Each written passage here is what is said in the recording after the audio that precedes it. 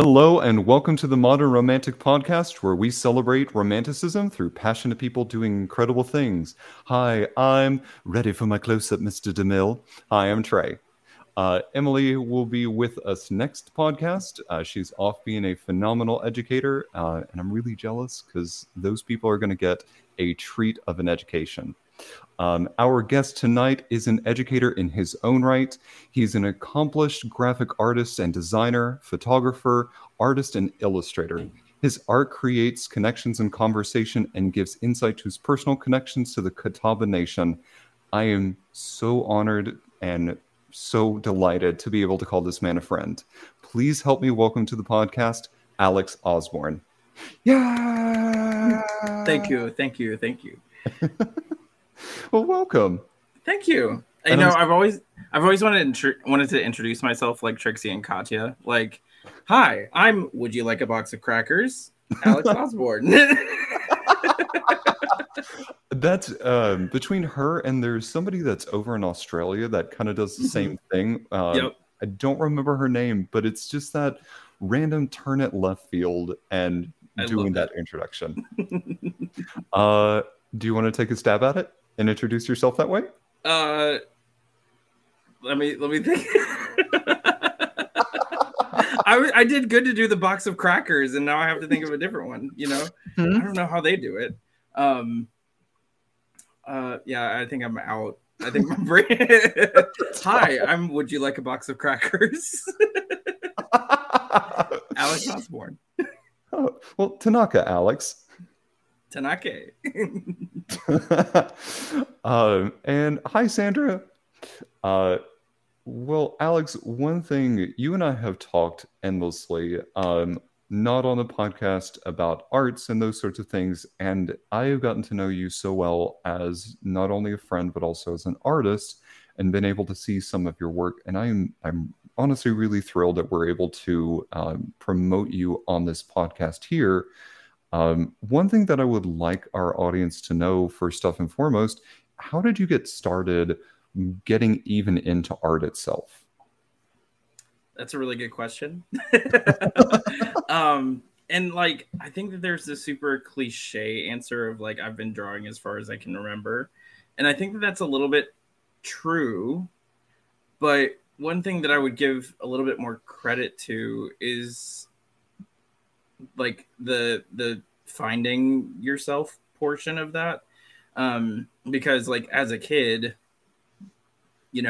drawing an ocean scene with like fish and little scoopy water waves, that's like, I think that's something that a lot of us can identify with. But then in terms of starting to claim art as like part of your identity and creating art as part of your identity, that takes a little bit more work. And I think that has been, it actually, I've been on like these like stepping stones because I'm involved in a couple of different things. And the biggest through line that I think that I can think of is photography, actually. Mm-hmm. When I was a kid, I loved cameras and film. And, like I had a little, I don't know if you remember these, but I had a little like Polaroid camera that instead of doing like the square or rectangular sheets that we're used to, it like you pulled it out and it was a sticker. Yeah. I had one of those and like I was absolutely obsessed with it because it would develop in like 5 minutes. And that got me thinking about like I always wanted to play with my parents' cameras. And I eventually got my own camera and I had like disposable cameras and, all of that stuff. And it's only been like over the past couple of years that I realized like that was a real interest of mine as a kid. Like it was just kind of normal to me, like I just liked cameras. And then as I got older, fast forward to like 18, 19, whatever, I got my first like not quite professional, but like serious camera, and that was when I started to notice more of the other elements of what I do. So I really like to edit my photos, and that kind of led into some more design aspects. I like to draw things, and I've always kind of liked to draw things ever since I was in middle school. But over the past 5, 7, 10 years or so, I've kind of started to notice more how those things fit together. And I think that's a really long way of answering your question, in that like it's been a lifetime's experience to figure that out. Does that make sense? I hope. Yeah. No, that we like to ask that question because it's sometimes taken people quite a while and sometimes their whole life to get where they are. We Mm-hmm. had a guest a couple of episodes back that really didn't start getting truly into deep dive photography Mm-hmm. until his 40s, early 50s. Oh So yeah, for sure. the journey into art is never always linear. It's like you said, it's a journey. Yep. It, it's a meander or a hike. You kind of go this way and that and figure it out as you go. Um, I'm sorry to say, can you remind me of your original question though? No, how did you get into art? You answered it. Okay, good. Yeah. I think I would just tack on though that like in the past 5 or 6 years, I've really had a couple of opportunities that have allowed me to explore and dedicate time to exploring specifically this part of myself. And that has really allowed me to figure out those connections a little bit stronger and develop that a little bit more. Mhm. Um, and so I think like doing that as my day job and within my community and for different projects has really allowed me to get into it that much further. And that's one thing that I've been really excited to see you do is be able to do that as your passion. Um, I see lots of posts on Facebook about where you're taking different pictures, either for Alex or for yourself, or you post a new edited image up there. Mhm. It is incredible, and I love the work that you do. Thank you. Thank you very much. I'm really lucky because like over the past 5, 6, 7 years, I've been able to do it as part of my job. And I think a lot of us, on the outside really underestimate the amount of time that are, we like not maybe I mean that respectfully, but like we don't think about how much time goes into our like day jobs, right? And Hmm. so when that is also a part of something that I love to do, then I have really I've really been lucky to dedicate so much time to everything. That's one of the things that while I enjoy like my corporate job, it's I would love to be back on the stage. I'd love to be back performing or like here sewing. And please ignore the stuff behind me.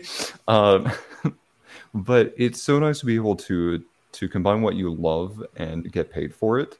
Yep. Um, the one thing that I've noticed is that while you've talked about kind of connecting the threads of your life together and finding how these different pieces of art intermingle with each other, that's the one thing that I've always admired is that you do so many kinds of art. Um, is there a particular medium that you're either wanting to divulge more into, or is there a medium that you haven't yet explored that you'd like to? Ooh, ooh, you're coming with the heavy hitters right now. So for anybody that hasn't seen my work, I consider myself a very experimental artist. I primarily do digital work now, but you know, an art teacher that I had in high school, I don't know if he was throwing shade or if he was actually giving me a compliment, maybe a little bit of both. But there was a piece that wasn't turning out how I wanted, and so I literally took like a Sharpie and India ink and like covered half of it up. And he was like, "You're very good at making a mistake look like it was intentional." And I was like, "Thank you?" Question mark. I don't know, but thanks. And that was a bit of a realization too, because like I just kind of like to see how things go.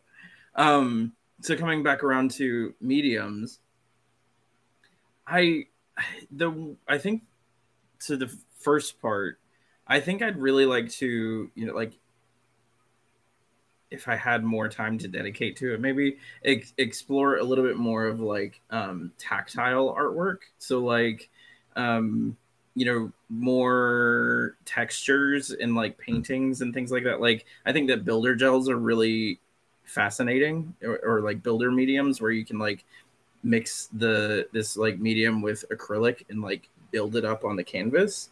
Um, I'd Okay. I'd really like to kind of see what I could do with something like that. But that said, I come from a culture where like sculpture is like our traditional art, and I've never been a sculptor, and so I don't know, like I don't know. I don't really trust myself with 3D work. Why? I don't know. I have such a hard time visualizing it, which is really ironic given that I like draw and everything. But I have a really hard time visualizing things in like clay or in like some sort of like physical medium. And so like I would like to see what I could do more with that, but I don't know. I need to think on that some more. Oh, that's totally fair. I am such a klutz. I would either find my finger in like very deep into the clay, or Yep. when it gets kiln, or I kind of put it into the kiln, I walk away from it. I'm like, why am I stuck? Oh no. Now, No. Oh. but no, I get that. Where was it? I had a thought, and then it just wound up leaving me. Um, but you kind of talked about like culture of sculpture or those sorts of things. On the flip side of that, what is a medium that you, if you were asked to do it, you're like, yes, give me more, give me more of that. um I one of my favorites to work in, and I don't do it as much anymore, is like pen and ink. Mhm. I love playing with papers and surfaces and inks. I just think that like the way that they interact with each other is really, really amazing. And I still love to do it from time to time, but having invested so much in technology, like, iPads and different like digital forms of artwork that can really emulate or mimic the same effects, I have a hard time justifying spending that much more money on like inks and papers and all of those things when I can essentially create the same stuff. Now, there's something to be said about tactility of, I still love to buy those things and make things with them, but I just don't quite as much just because of what's at our, at our disposal digitally. For sure. Um, I really love the physical. I've grown to love digital art a lot more because you're able to do so much with it. Mm-hmm. Not that you can't also do some similar things with physical art, but there are limitations. And so, Yep. like with any medium, you get positives, you get negatives, but you also have to understand the complexities behind them when you go and look at Absolutely. something. Um, Cause, who is one of our regular subscribers in the chat, wants to know if that is a kraken behind you. I think so. I imagine so. Um, I bought this off of Society 6, and I don't remember the artist. I'm sorry. But I have always loved like octopi and tentacles, and I loved the colors, especially with like my room being blue and then having like the oranges and reds. I just think that's a really neat color combination. So it's been up there for literally probably a decade and a half.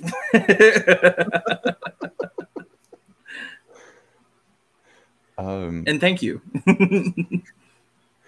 uh, so, kind of getting into your artistic process, one thing that I've always been really curious about is when it comes to more your digital art, what does that artistic process look like?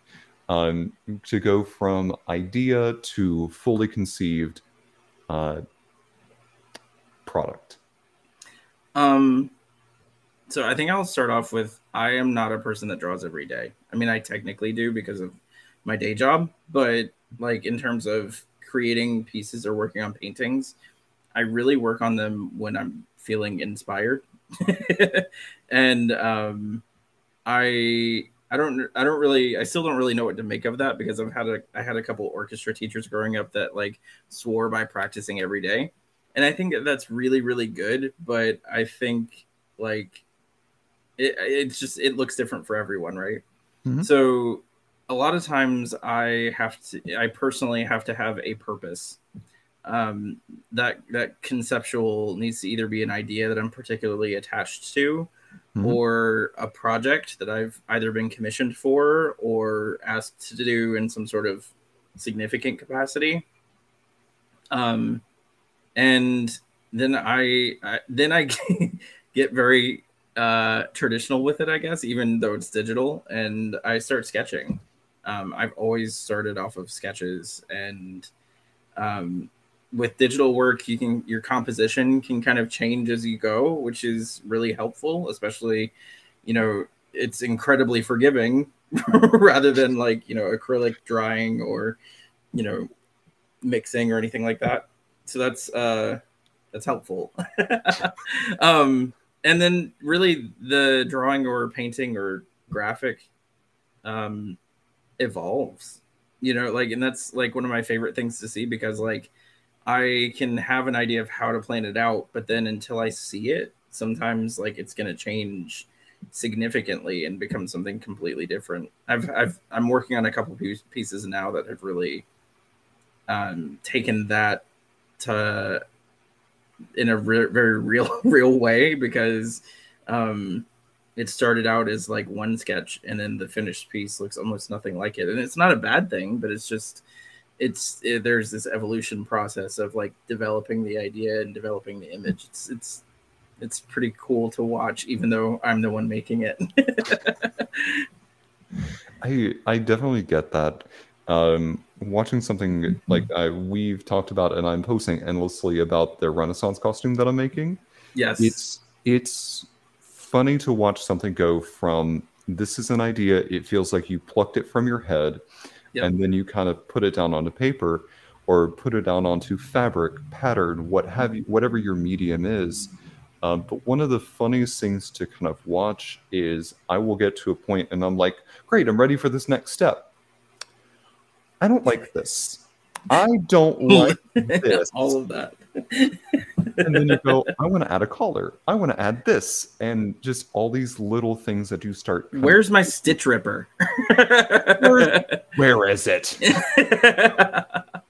I so I feel like a madman because I'm changing the design like every couple of stitches, but then it turns out the way that I want it because what I had originally, things come up that we don't always anticipate. I very much have that same feeling with artwork. Um, it You don't really know how it's going to go until it goes. You don't really know how, you'll know it when you see it, and so I think that like employing, in your case fabric, in my case like digital illustration tools and things like that, you have all of these tools at your disposal to like coax the image into being. Mhm. And that's like such a mystic way of saying that, maybe, but um I think it's really fun because it's right whenever it's right. Like that's I always kind of thought of like, well, when do like, to myself, when do I know when a painting or a piece is finished? And it just feels done. You know what I mean? Like there's no like definitive answer to that, but like I've done pieces where like I put it down to work on it later and I pick it back up and I'm like, oh, this is finished. And so like Yeah. it's an interesting conversation of like knowing when you've hit that mark of satisfaction. And I wish that I could ask, like, when are you ever truly satisfied with a project? But I think it changes daily. You can Very look at much. something with two different perspectives and have two different answers. Yep, for sure. Kaz gives another perspective saying, or that moment where you think it's finally finished and you realize you absolutely hate it and tear it completely apart. Oh yeah, 15 years of building on a Ren Fair outfit now in pieces, but I'm happy.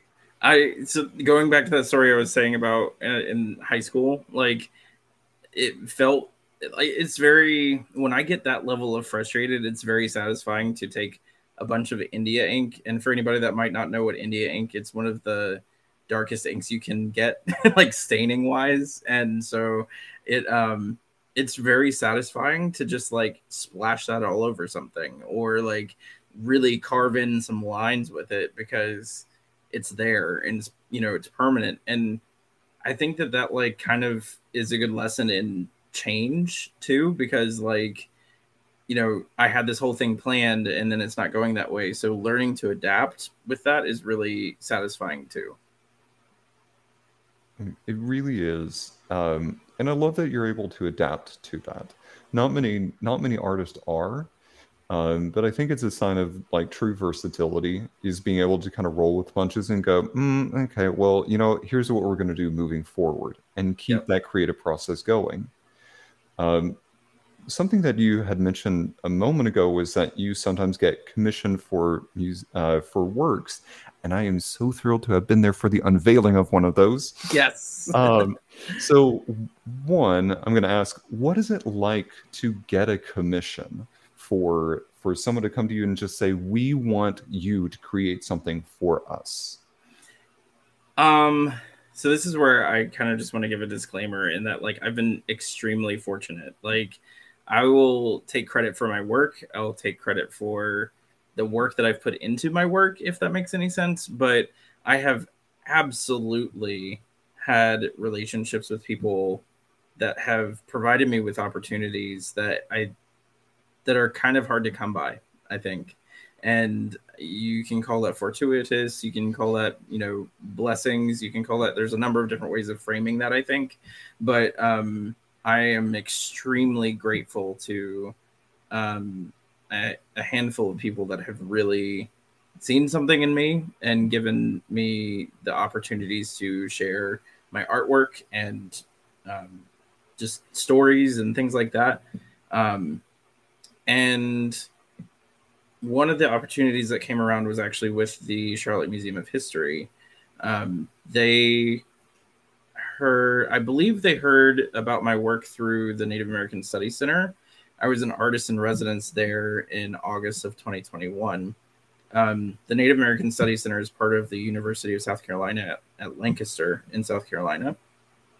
And they had a series of artists that were traditional because I am Catawba and I grew up on the Catawba Reservation. And up until me, all of the artists in residence had been traditional artists. So our work is pottery. We have a very specific pottery style and practice that has been consistent for about 6,000 years. And it's the only pottery like it in the world. And so everyone before me had really done pottery or basketry, or I think there was another one that was storytelling too in with it. But I was actually the first contemporary artist in residence. And it was kind of fun because we did it over Zoom a lot of times. There was actually a physical painted component to the whole thing, but we can talk more about that in a minute if you want. Yeah. But as COVID was raging, I was able to do like this artist in residence remotely, and that was really fun. But the Charlotte Museum of History approached me because, and that's in Charlotte, North Carolina. They have a series of paintings that they commissioned in the community called The Path of Portraits. And each one of the portraits there, with the exception of one or two, I'm not sure which, are of people. Like the entire point of the series is to depict people that we have no idea what they looked like. And so we have limited records or methods of seeing what this person might have looked like. And so the person that I was commissioned to paint or illustrate was Sally New River. Her Catawba name was Sari. And she was the granddaughter of a prominent chief of ours named Nopkehi, who has been memorialized in a lot of our pottery work. But, she inherited this mantle of leadership, which was not common for her position. We had women leaders within the tribe and things like that, but we did not often have them in this particular capacity that she ended up, leading us in. And so they asked that I create a piece based on Sally New River. And I think it turned out pretty cool. But Trey came to the unveiling, and I'm really glad that he did. Thank you so much. But it was a really neat adventure to explore that piece. So Okay, let me just say that while I love a good disclaimer, also, sir, take credit. Like, that is an amazing accomplishment. thank you. Well, and I do take credit for that. I don't want to minimize the work that I've done by any means, but both the way that I was raised and also just like the community that I surround myself with, there are very few things that we do alone. And I think that it's worth noting the opportunities and support that we receive from the people around us. And that was really my intention with that disclaimer, because I could not be here without, shout out Brittany Taylor Driggers. She is the director of galleries at the University of South Carolina, Lancaster, and she has been a wonderful mentor to me. So people like her and many, many others that have afforded me the opportunity to do the work that I do. That's one thing. We were talking about this in the green room right before the show started. But that is one thing that I love about your perspective, is that it's always this very world-centric sort of view and very community-focused perspective.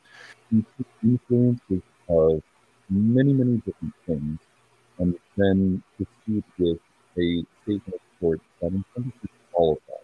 And that's what it comes to really respect. So I'm sorry, Trey. You sound really muffled, but I'm not sure if it's me. Okay. Oh, you're better now. Okay. Sorry. Not to be self-serving, but can you say that again? I would be happy to. Let me just double check my mic really quick. Emily, if you will please edit this part out. Yay, edits. Okay, does that sound better? Yes. Okay. Sorry, folks. So I'll say it directly into the mic, just to make sure. The one thing that I've really come to appreciate about you as a person is that you are so world-centric of many different things. It's always about community whenever you speak. You take so many different influences of this thought or this thought or this thought and combine it in a way and then speak forth with that thought that encompasses all of that. And so that I really respect that about you, not only as a person, but also as an artist. Hearing your speech at that gallery opening or at the unveiling that you just mentioned, that was a very well-given speech, but also a very thoughtful speech. So that's just I'm trying to boost your ego here. Thank you. Community has been really important to me, not only as a member of the LGBT community, but also as a Native American. Something that I've learned is that our perception of what community looks like is pretty different from your society within the United States. And I think that that's not to again dismiss community that is within the United States outside of indigenous tribes or anything, but our sense of family and our sense of community and purpose within that can sometimes be a little bit more community reliant. I think that's historical and not generational, I should say. Because my ancestors even recently had to depend on each other for survival. And that very much impacts how I think about all of these things. And I'm really grateful for that too. And honestly, I'm honored to be here. I'm honored that you were there. I'm honored to have participated in the Path of Portraits series. And that's actually another one of my personal core values is gratitude. So I think that it's important I think that those things together, it becomes really important to acknowledge that, like I said, we can't do very many things alone. And it's really neat it makes me feel good to acknowledge the roles that other people play, like this one, having me here. So thank you. You're welcome. Well, thank you. The one thing that I would kind of like to talk about, especially in your portraits or whatever kind of paintings that you do, your artist signature is very unique, at least from what I've seen. Can you tell us a little bit more about your particular signature? Sure. Are you talking about Tanaka Alex? Yes. Okay. I do also want to acknowledge Sandra. Thank you for looking it up in Queen City Nerve. That was like the coolest thing for it to be on the cover and everything. So shout out to Queen City Nerve for being awesome too. So that was a really neat experience. Um, my handle or signature is Tanaka Alex, and it's actually um, kind of an inside joke. um, so there is a movie from the 80s. I don't remember the exact year or anything, but it's called Smoke Signals. And it is, if you ever want to understand native humor, that is the movie to watch. Because, now we have Reservation Dogs, which is another really good example of like some native humor, but there's some undertones of like gravity with Reservation Dogs. I also think another one is what was it? There's one about a casino, and the name is escaping me right now. But so in the 80s there were Smoke Signals, and one of the jokes is, "Hey Victor, sorry about your dad." And it's really kind of a dark joke because Victor's dad was an alcoholic and ended up leaving his community, kind of running away from his problems. But it's become like a common recognizable thing within Native communities to say, "Hey Victor," like that's the recognition. And Tanake in Catawba means hey. So Tanaka Alex is kind of an homage to like Native American pop culture, but also like just saying, "Hey, Alex." And I thought that was kind of catchy, so I stuck with it.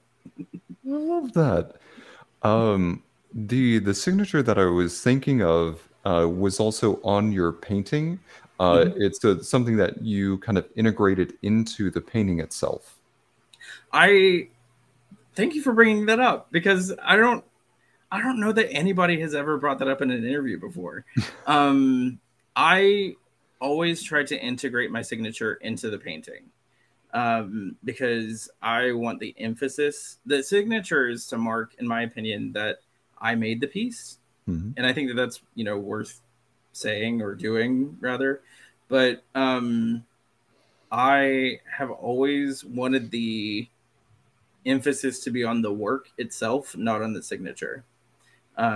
If you look at like paint, lots of paintings, there's there are some artists, like especially I'm really talking about like historically, who have very large signatures at the bottom corner, and I've always thought that was a little bit pretentious.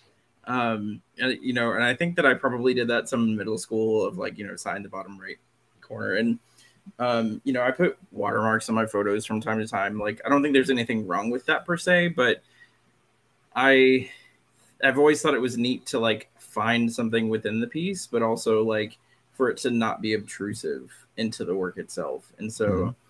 as a digital artist, it's very easy to zoom in and you can kind of make it blend in a little bit, but then it's also visible as my mark. So I thank you for picking that out.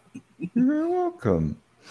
Um, So within that, there's also, and I don't know if I'm like calling it the right thing because I'm referring to more as a signature because I remember that as part of your speech, but then there's also that kind of symbol that Mhm. slightly changes between that. Is that the signature, or is that? Can you talk to us a little bit about what that symbol is? Sure. So when I was doing my artist in residence at the Native American Studies Center, I started doing something that I've just kind of called seals, and part of me would like to come up with a better name for them, but that's like all I've been able to think of.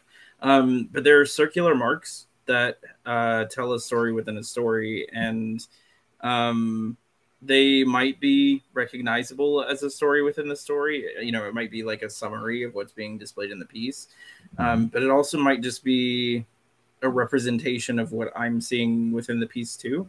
So to the viewer, it might be nonsense, but to me, it could be telling a story. And I've actually had both where it's telling a story, and then other ones where it's just kind of like a vague resemblance of something. But I've enjoyed doing that because it's just like a mark that is kind of identifiable as mine. So it's not really intended as a signature per se, but it's just kind of something that I started doing and will probably keep doing because it's unique and it's kind of fun to like doodle, you know, once you have started the piece. So Well, I love it because it's for me that has almost become your signature, mm-hmm. um, because it's something that I don't see anyone else doing, and it's so quintessentially like yours that anytime I see it, I go, yeah, that's Alex. Thank you, thank you. Yeah, it's I've started doing it in all of my like bigger pieces too. So like I think that part of me hopes that like years down the road people will see it and be like, that's an Alex piece. So thank you. I one day in 50 years will own an original Alex You know, Osborn. hair flip. Hashtag hair flip. I'll have to find a wig. I think you can pull one from Alex. I'm sure. Probably, probably. How many does he have? Like, I don't know. I have no idea. But oh, it go ahead. is really fun to see how many wigs he has, though, and I love like just looking at them. For reference, if you don't mind me taking just a brief moment to plug him, we're talking about Alex's boyfriend, Alex, who also streams on Twitch. You can find him at Peanut Pie on pretty much most social media. And sometimes on Thursday or on Sunday nights, he will have random, like, you pull a wig or choose a number from a wig, and he'll wear that for a couple of minutes. It's hilarious, and he's an absolute goofball, and I love him very much. We were talking about earlier in the green room, right before the show started. Admittedly, this is where I wish that I could be a better friend.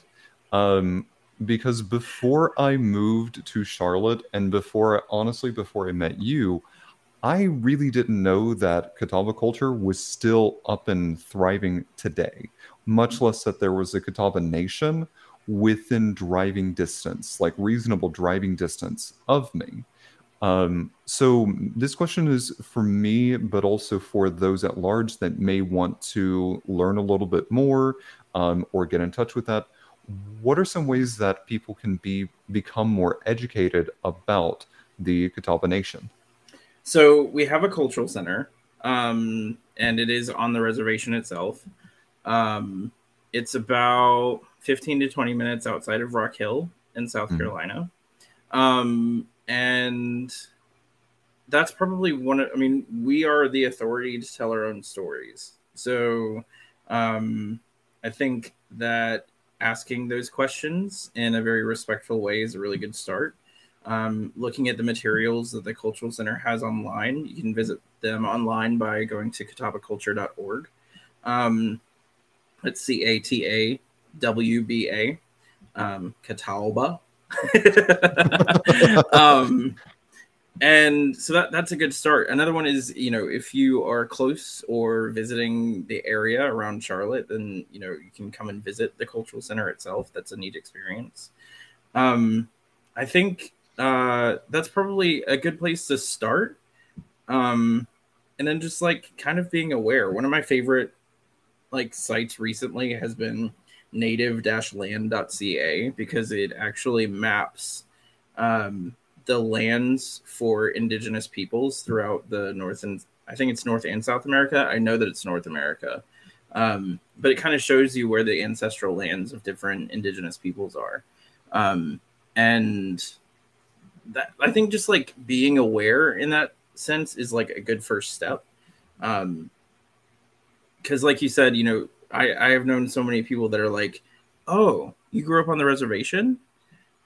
well, and then I'm like, yeah, yeah, yeah. And they're like, well, where is that? And, when they learn that, about where I grew up and how close it is to them, it's I've seen a whole lot of different reactions, like in terms of like, what is it like there? People have, a perception of what it looks like. A lot of times people imagine teepees, and my people didn't even live in teepees. So, teepees are Plains Indians and tribes in the Midwest United States.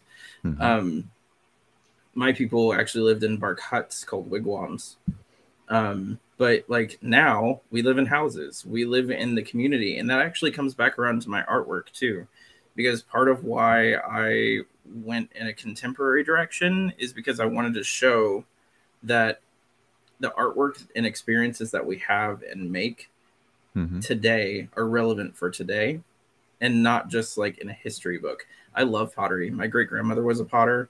My great great grandmother was a potter. Like, I come from, generations of people who make our traditional art, but it also wasn't always viewed as art. But that is part of their experience. And while I want to educate people through my work about their experiences, I think that it's really important that, someone of my generation helps our generation and like our community understand that we are still here.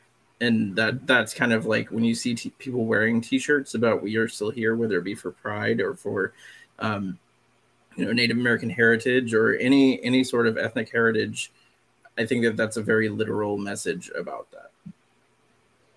I agree. It's sometimes my own ignorance for I'm very ignorant about some things, I will admit, but having that humility of which to say, like, that's my ignorance, let me learn more about it, I think kind of opens the door for that. And what it seems like is your artwork is helping to bridge some of that gap, and it's helped me go, oh wow, wow, okay, let me learn more about this. And it incites these conversations about things. So being a conduit of a conversation for these kinds of things is really a very interesting place to be. You're right. And it's always fascinating what people say, because I've heard people say really things they should have thought about more before it came out of their mouth. Yes, but also like I've heard a lot of like epiphanies and realizations and things, and so I'm really grateful for that. I always want my work to tell a story, whether it be design or illustration or photography or something like that. I think that we all have stories to tell, and I think that the validity of our stories is not diminished by the exceptionality or validity of someone else's, and so I think that's also really important to remember and consider. I also just want to say, I think acknowledging our ignorance is not a bad thing, and I think I commend you for phrasing it that way, because that's not easy, but also as my friend, you've done an excellent job of educating yourself on those things, especially coming from a place where you didn't know before. So thank you for doing that. And that is an example that I think is provided to the people around us that I think is really important too. And we need more of that.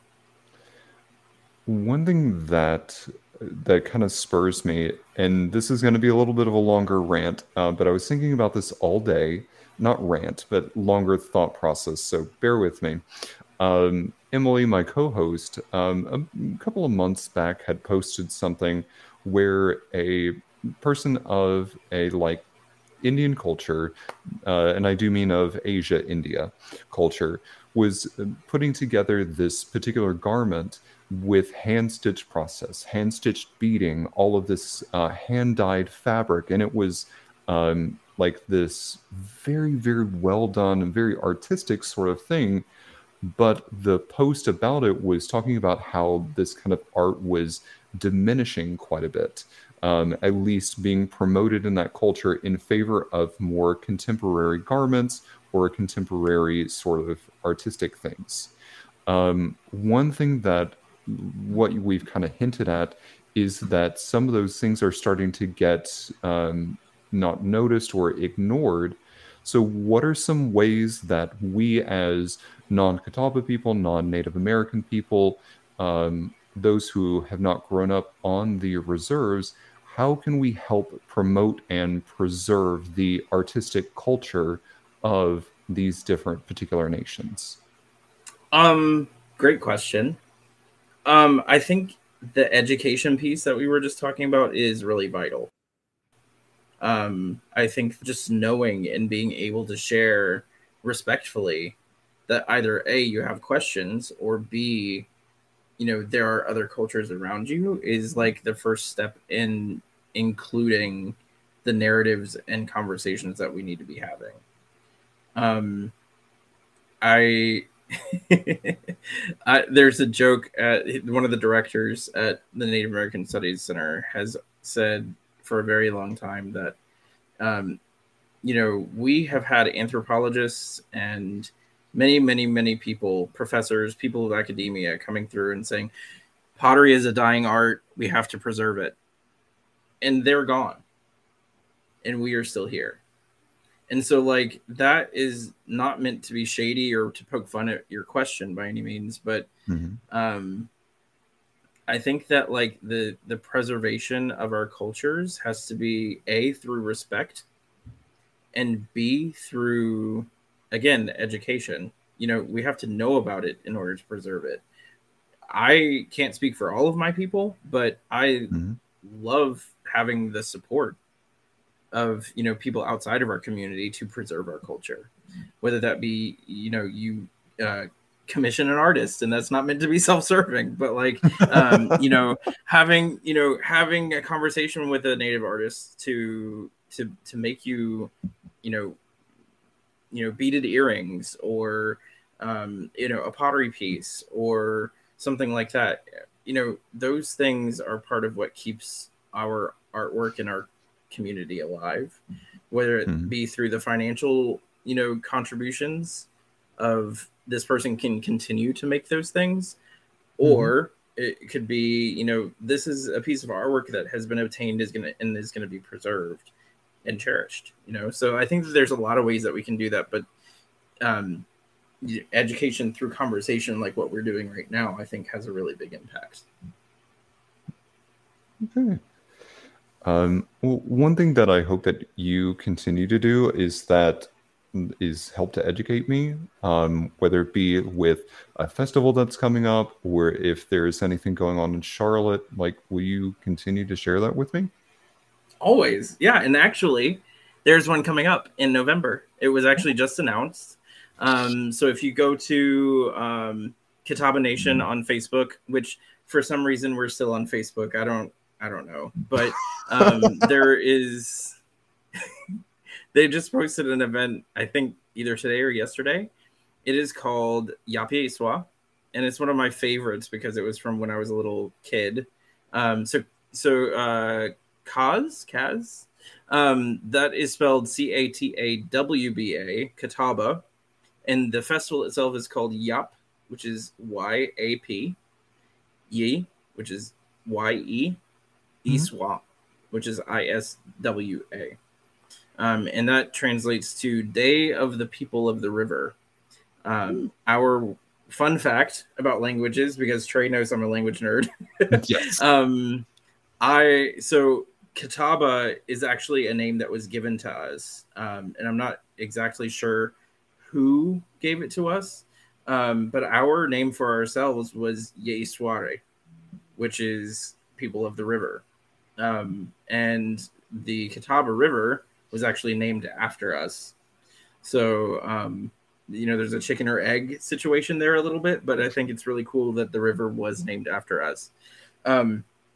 So Yapi Iswa is one of my favorite festivals, and it's just a cultural celebration. And there's a lot more to it that even I don't know, I'm sure. But there's dancing and there's food and there's an artist market and everything. And it's actually held at the Catawba Cultural Center. So check it out on Facebook. They will, I'm sure, announce details and updates. But It's open and welcome to the community. And it's like one of my favorite things because I would always get roasted corn, and we we call them Indian or Navajo tacos. I'll explain what that is in a minute, but it's one of my favorite like native dishes. So Kaz, and I'm sorry if I'm saying your name wrong. A powwow is different. A powwow is a meeting of nations. So it was specifically to negotiate and trade and things like that.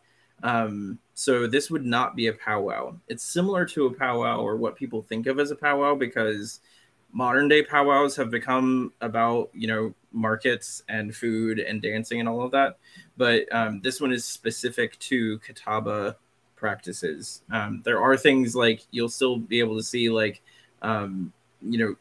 dances that have been borrowed or inherited from other tribes. And normally that's not something that we would like discuss within certain contexts, but powwows really brought about the sharing of dances and different like art styles and things like that.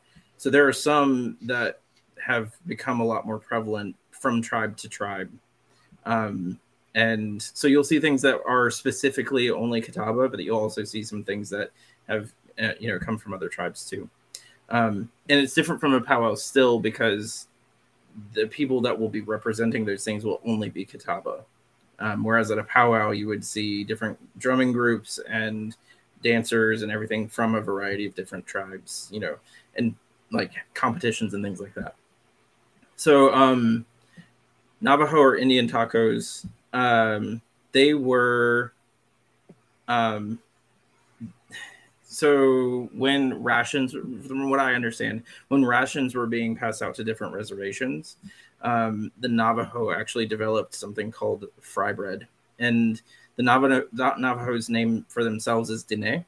So that's, and I'm sorry if there's anybody that is Dine in the audience, I'm sorry if I'm mispronouncing.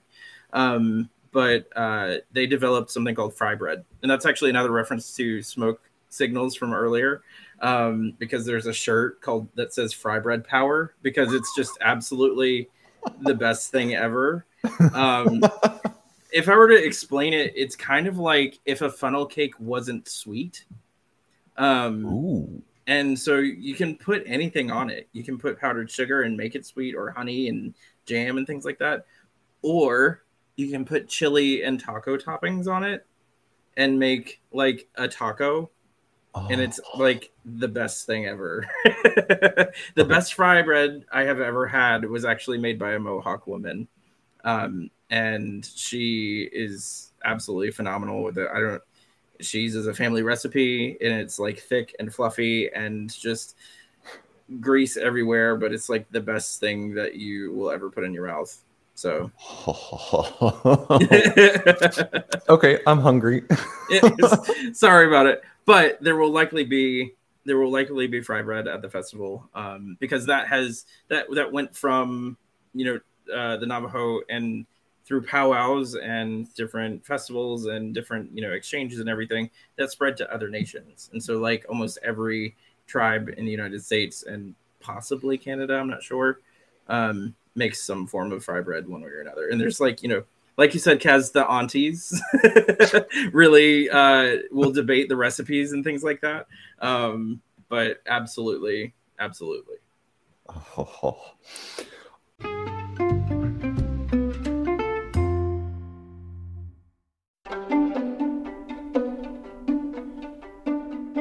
Oh my gosh, Emily, I cannot believe this incredible chocolate we've been tasting.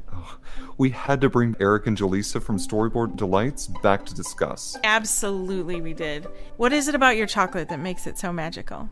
Ooh, it's magical because we infuse so much fun in our chocolate. It's not something serious, but it is a serious experience.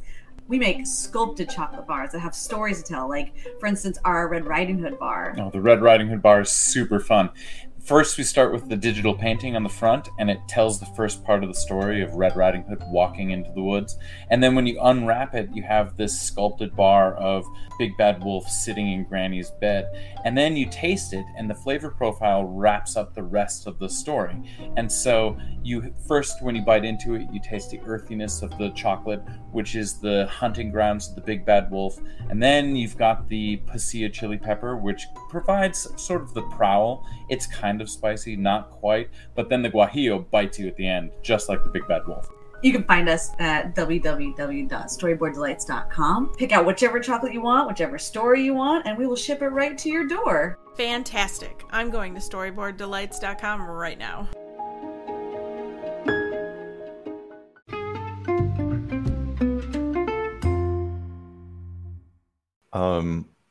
The reason I wanted to kind of poke your brain about that is, one, you talk about being part of a community and being very community focused, but you're also an assistant curator at the Native American Studies Center down in Lancaster, South Carolina.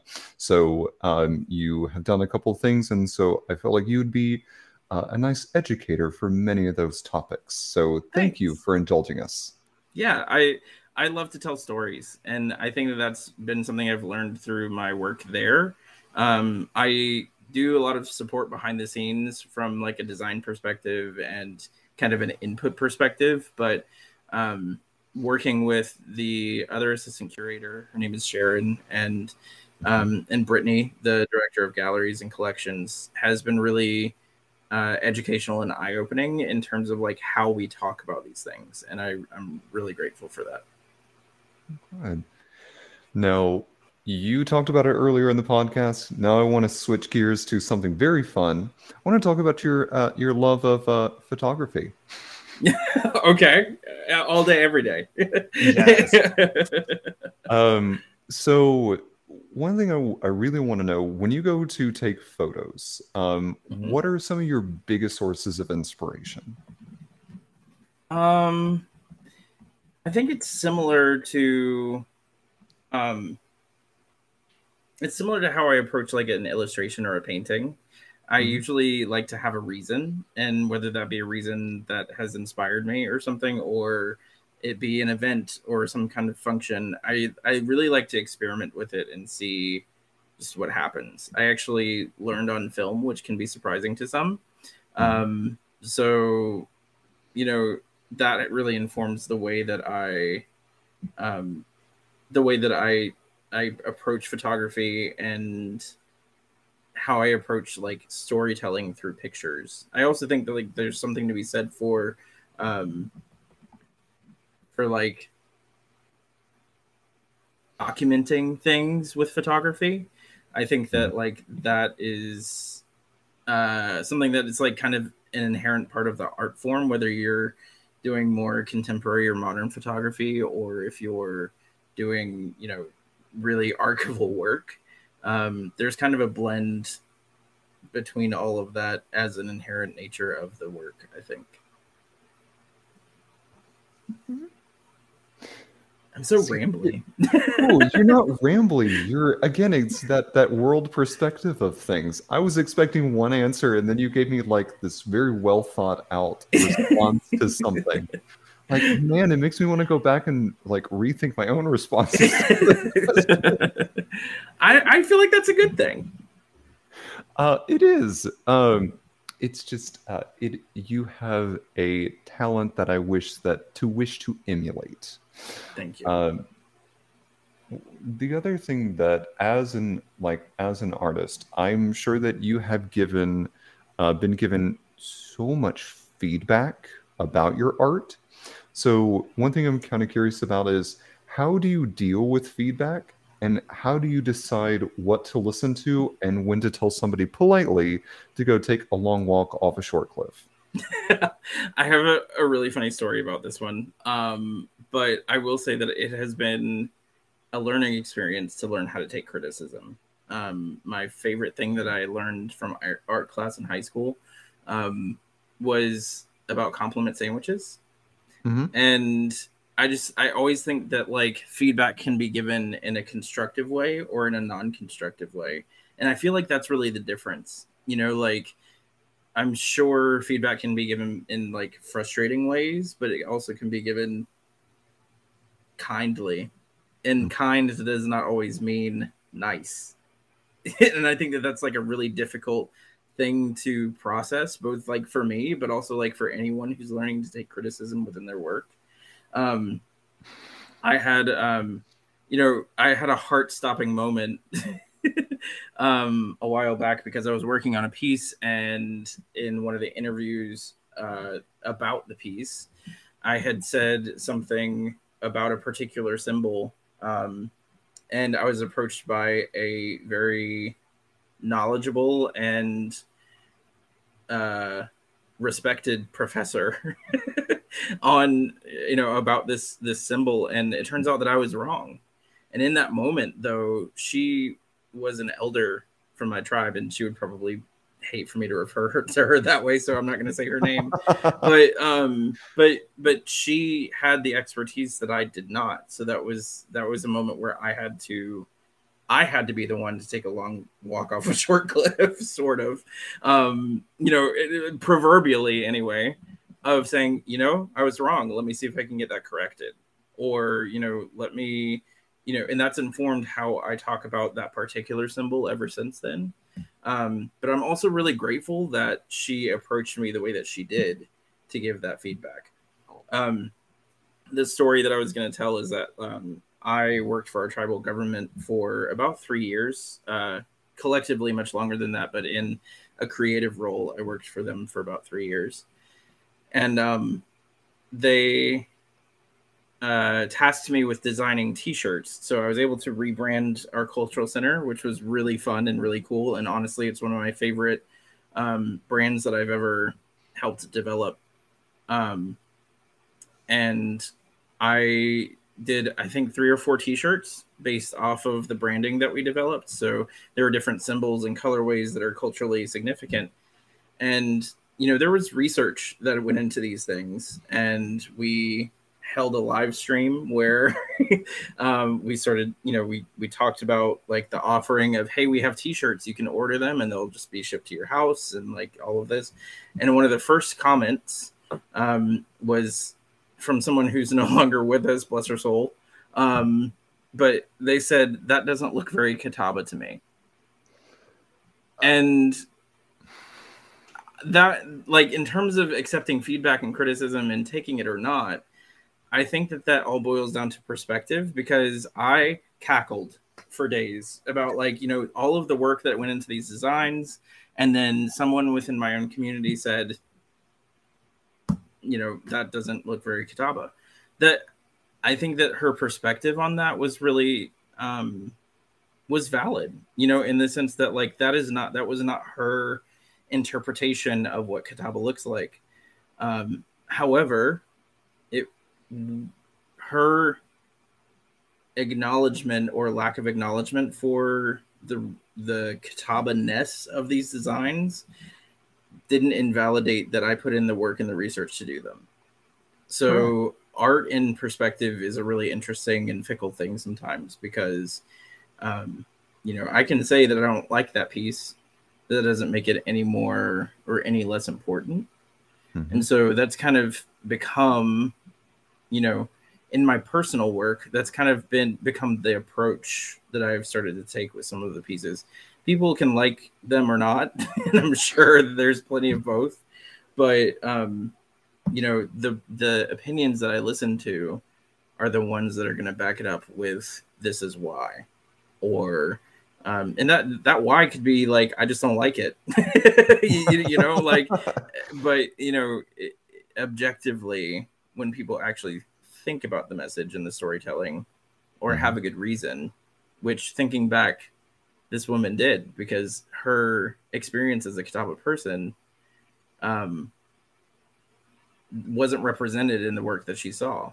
So while I certainly would have liked for her to have delivered it a little bit differently, it was very much a lesson in taking feedback one way or another.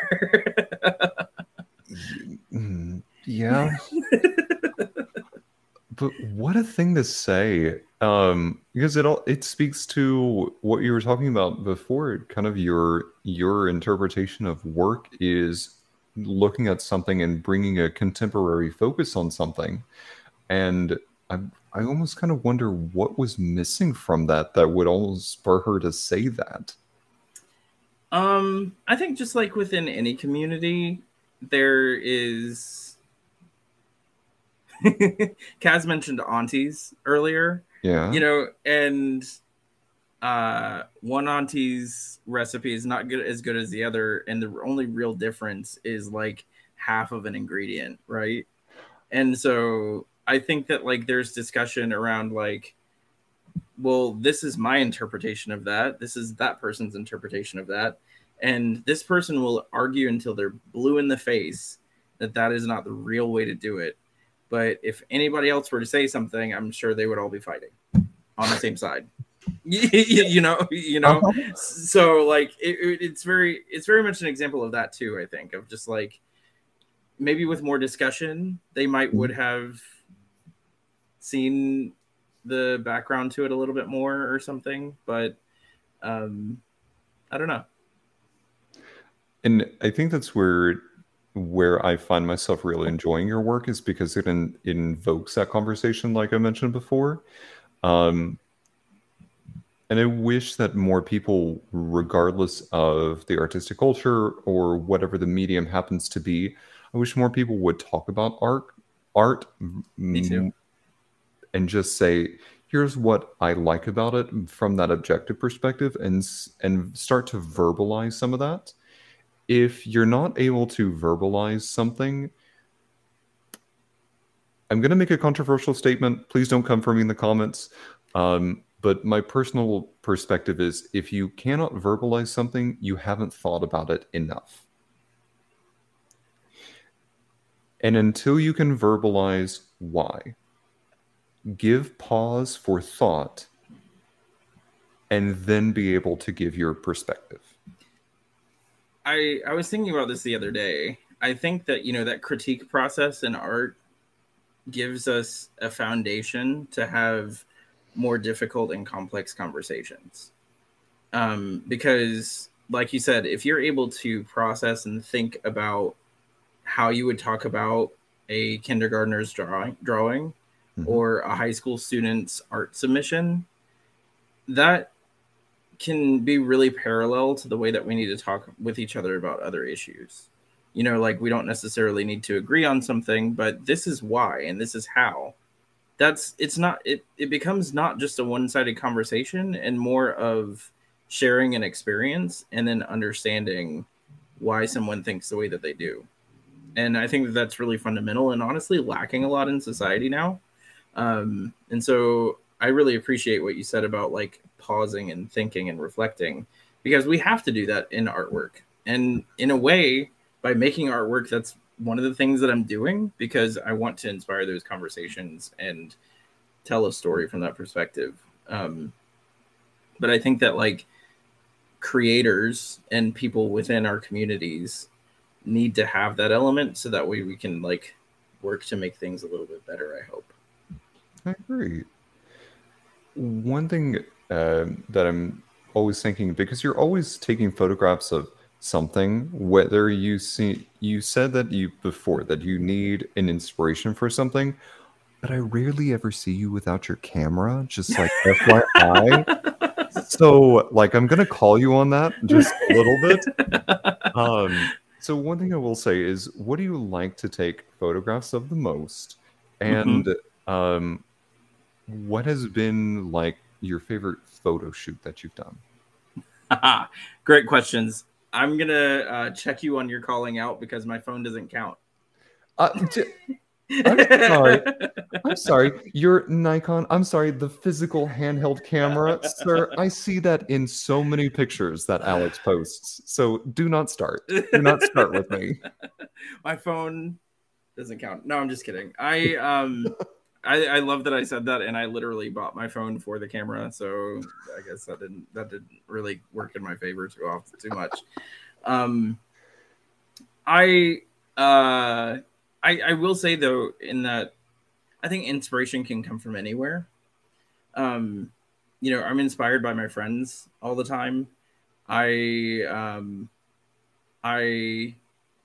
inspired by other artwork that I see. You gave me the coolest compliment earlier about like drawing influence and perspectives from a lot of different places, because I think that like is part of appreciating the world around us a lot. I love that I'm talking with my hands like a good queer. But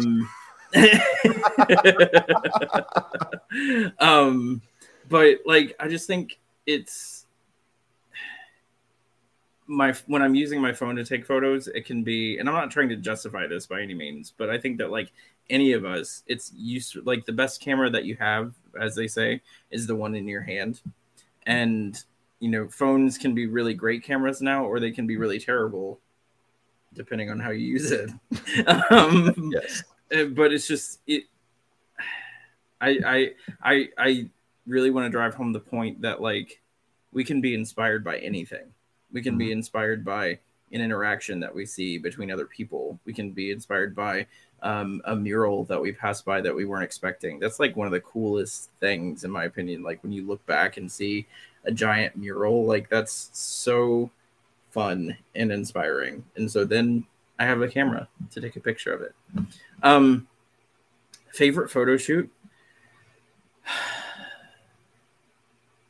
I don't mean to sigh so like depressing sounding, but I love all of them, to be honest. Some of them probably were more work than others, I guess.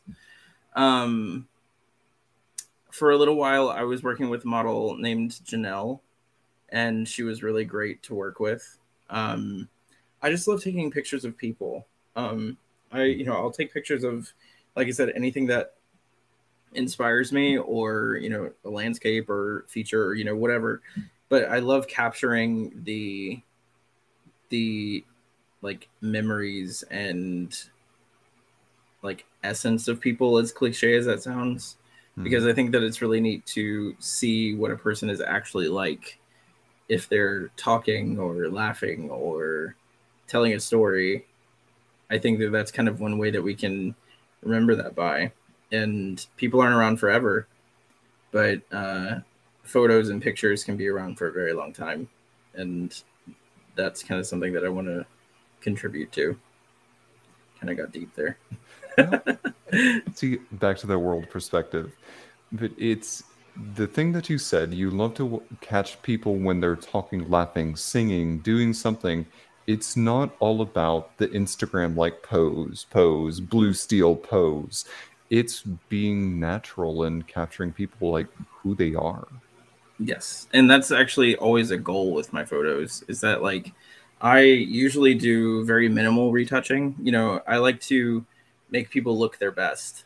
But I still, the key is that I still always want people to look like themselves. People always joke about like, oh, well, can you shave off like 30 pounds? And I'm like, well, technically, but like, that's not going to look like you until you lose those 30 pounds, or change that one thing about yourself that may or may not need to be changed, based on your life experience or whatever. But I like to see people for who they are authentically. And I when I'm doing portraits, which are my favorite, I always want that to show. That we have a joke here on the podcast that we're trying to round up as many artists as we can. We're going to take over a castle that's here in the United States, actually. We've got a whole army at this point. Kaz in our comment section and in our chat makes horse armor. So we're going to have horses, armor. We have some folks from Black Fade who will be there to join us. We have someone who makes fairy wings. So cool. So this is your official invitation to join us whenever we have that takeover. That sounds amazing. Keep me updated, please. All right, Kaz, we got our wish. We got another person. I don't know that I can contribute to the fantasy vibe, because based on what I've talked about here, all of my fantasy stuff is probably like rooted in like cliche native lore. But I can take pictures. and I'm decent at it. Hey, that is fine. As long as you're being supportive, that's all we ask for. Yeah. Absolutely. Um, well, a few more questions here. One thing I would love to ask you. So, say I am someone who is just getting started in digital art or photography or art in general. Mhm. What advice would you give to somebody that's just starting out? Do whatever you want. And that's I think I was asked a similar question when I was doing my artist in residence, and that was like the answer that always stuck with me. You know, I think that there are so many rules to art, and like, you know, people have a lack of perspective on a lot of things, and I think also people you know, have this like box that they want to put us all in, you know, and unless it fits into that box, then they don't want anything to do with it, or it's not real enough, or it's not, you know, whatever. And I think that like we can really work against that by just doing whatever we want. Do what feels right. You know, like draw what you think you need to draw. Draw what inspires you. Take photos how you want to take them. And I feel like that is inherently essential to the individualism of our artwork, you know, and like contributing the stories that we need and want to share. Because like I'm the only person that can share my stories, you know, like the way that I share them. And I think that any artist that is starting out needs to hopefully remember that too. And that can be a learning process, you know, like a very steep learning process, but like that's the goal, is to figure out who you are and how to share it. And I feel like that's what I would tell to anybody starting out. That is a phenomenal answer. I'm going to follow that up with, now it's not someone who's just started out. It's now you at 15. 15. Don't worry so much. I was figuring some things out about myself, as we all do in the LGBT community. And I was paralyzed and petrified at being perfect. And I still work against that sometimes. But I think I work against that a lot less. And I think I don't regret it, but I wonder what type of person I would be today if I were to travel back in time and just to say not to sweat it. I think I'd be absolutely feral, if I'm honest.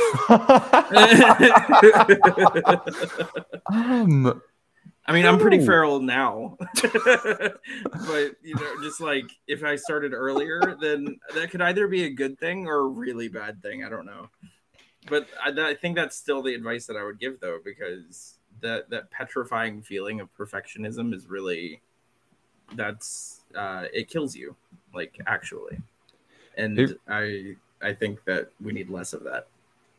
It really does. The touch on the the perfection aspect of things, like, number one, I'm in this picture and I don't like that. But it speaks to so much of just the anxiety and wanting to be perfect, and that doesn't exist. Yeah. Whatever you think is normal, it is unattainable. So I think honestly that you would still be the same, but hearing from all the work that you've done, how successful you are now, and how enriching you are making both my life and those around you, I think would give yourself a lot of calm feelings. And I think you'd still turn out very much the same, but I think you would get there faster because you know that there is light at the end of the tunnel. I just wonder if my work would be like a lot more psychedelic. Like, okay. I probably would have tried a lot more drugs, and I really haven't, and I don't intend to personally. That's just not for me. But like, if I didn't have the hindrance of perfection and fear of that, then like I don't know what I would have done. So You bring up an interesting thought, and I had not quite considered that. I will have to think on that. My last question here, or my last two questions. One, where is your creativity taking you now? Do you have anything upcoming that you would like to share with us? So I don't really have anything specific. Well, there's two things maybe. So one of them, there may be a gallery in development at the Arts Council in Rock Hill. The city of Rock Hill and our tribe has kind of a sordid past. And so like it's pretty notable that there's going to be a display or an exhibition. I don't know how much of it is public, but there's going to be an exhibition featuring Catawba artwork that may or may not include mine. I hope it does, but we will see. But some of my artwork is currently on display at the Columbia Museum of Art in Columbia, South Carolina. It is a gallery or an exhibit called Resurgence and Renaissance. Resurgence and Renaissance, Art of the Catawba Nation since 1973. In 1973, to our knowledge, that was one of the first like art exhibits that displayed Catawba pottery as artwork rather than as like something you would see in a natural history museum. So it was kind of a notable development in the evolution of our work from like functional to form. And that has really impacted both pottery itself and also like the ability that I can be here and create work that I do. So those are really the two that I would call out. The Columbia Museum of Art has done a phenomenal job of including Catawba voices in sharing these stories and these pieces. So it's very disclaimer, I love art museums, and I also acknowledge that they can be extremely problematic in terms of like, colonization and appropriation and, taking things that they shouldn't. England. But they've done a really amazing job at like including us, like giving us a platform to tell our own stories, which is very notable and also like extra notable for an art museum. And I think that deserves to be like commended. So it's been an honor to be a part of that. But that's really the biggest thing that I have going on currently. And we'll see. I do have a quick story for Kaz, maybe. They mentioned the history and fantasy of the indigenous side. And if you would like to hear two Catawba stories, you may want to. One of them I won't share. The other one I will tell you about. One of them is called Ugani the Comet. And I may be able to pass some resources through Trey because it would just be a very long story to share right now. But essentially, the digested version is Ugani was a witch who was trying to kidnap a boy, and in the process, she fell from the heavens and became a comet. And so one of the pieces that I'm working on right now features her as an element within the painting. And I don't know that I've ever seen her displayed visually before, so this is just my like interpretation. But the other piece that I would share in terms of like our lore is the Yehesuri, which are the little people of the forest. And every culture seems to have like a version of like a sprite or fairy or something like that. But Yehesuri are trickster spirits. And I always imagine them kind of like little Lokis. And my elders say that they're not terrifying, but like to me, they're terrifying. We had stories where like they, graphic warning, like drained all the blood from someone's arm and like hung somebody from their hair in a tree with like tree sap. So like not like killed hung, but just like she was stuck in a tree with like, so sorry to get a little graphic, but they like when they say trickster, they weren't kidding. So like I just imagine them being these little like sprites that were very mischievous in a very dark kind of way. Oh my God. But I don't know. That's like just something that kind of lives in my head a little bit in terms of like storytelling goes, because our elders will say, "Oh, well, it was the little people," and as politically incorrect as that sounds, it's just kind of funny whenever that's something that people blame it on, of like it was the authority, not whatever else. The next time that we go out to a local bar or to have dinner or something just kind of mischievous happens, I'm going to bring this up. Please. And if you want to see my eyes get really big because I'll forget about it and I won't expect it, then that's exactly what you should do. Be like, what did you say?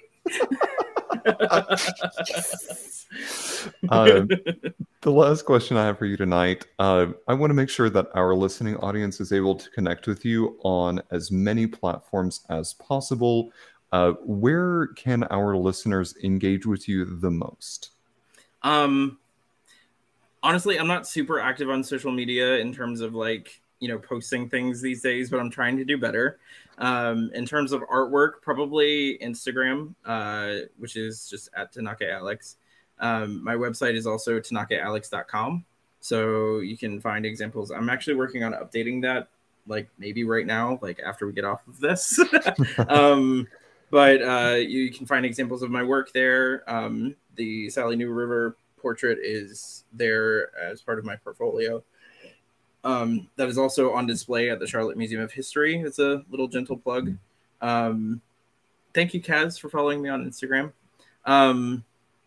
But yeah, there's also links to like my Instagram and everything through my website there. So yeah. And that is TANAKEALEX for both the website and for the Instagram. Alex, I am so happy that you agreed to be on the podcast tonight, and I am so happy to have the education and just your, again, that world perspective and artistic background for things. Also, I would love at some point for you to play the violin for me. I know we were talking earlier about maybe not as much anymore, but I would love to hear just like a little lick or two that would chef's we kiss. might can do that. Yes, beautiful. Well, So go ahead. in Kitaba, we say hao, which is thank you, but it's also like just thanks in general for the opportunity to be here. So hao. Well, thank you. And as we wrap up here tonight, I just want to let everybody know that this episode, along with probably every other episode, always and forever, is in memory of Joe Capone, our moderator, fellow comedian, passionate encourager, and greatly missed friend. You can find us pretty much wherever you tune into podcasts. For updates, announcements, and more, please follow us on social media under Modern Romantic. Thank you, everybody, and have a Kitaba day. Hao. Bye, everybody.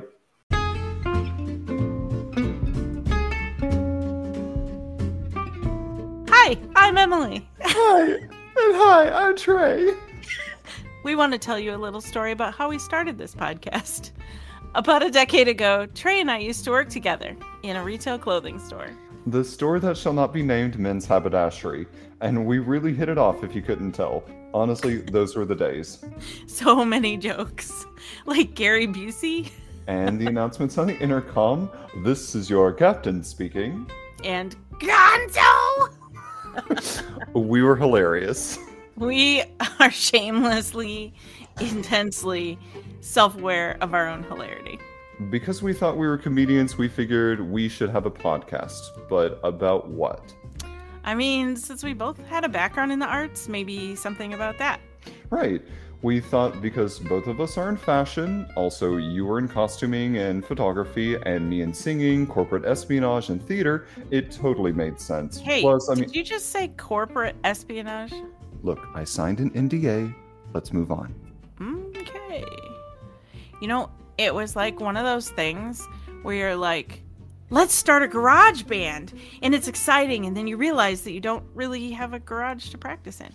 And then years later, like 8 years later, we decided to make it happen. We bought a proverbial garage. It's so nice in here. Mm-hmm. Do you want something from the mini fridge? Do we have anything chocolate? I got you. Yes! So, because we both love romanticism, we both love art, so it became the Modern Romantic Podcast. And here we are. Do you know what the best part of the story is? We finally came down to Earth and realized we aren't comedians. No! We get to interview artful heroes and creators while inspiring others. Okay, yes. Plus, we have a wonderful, supportive community. I love connecting people. Plus, we're still delirious. I mean, hilarious. Let's never lose that. Never!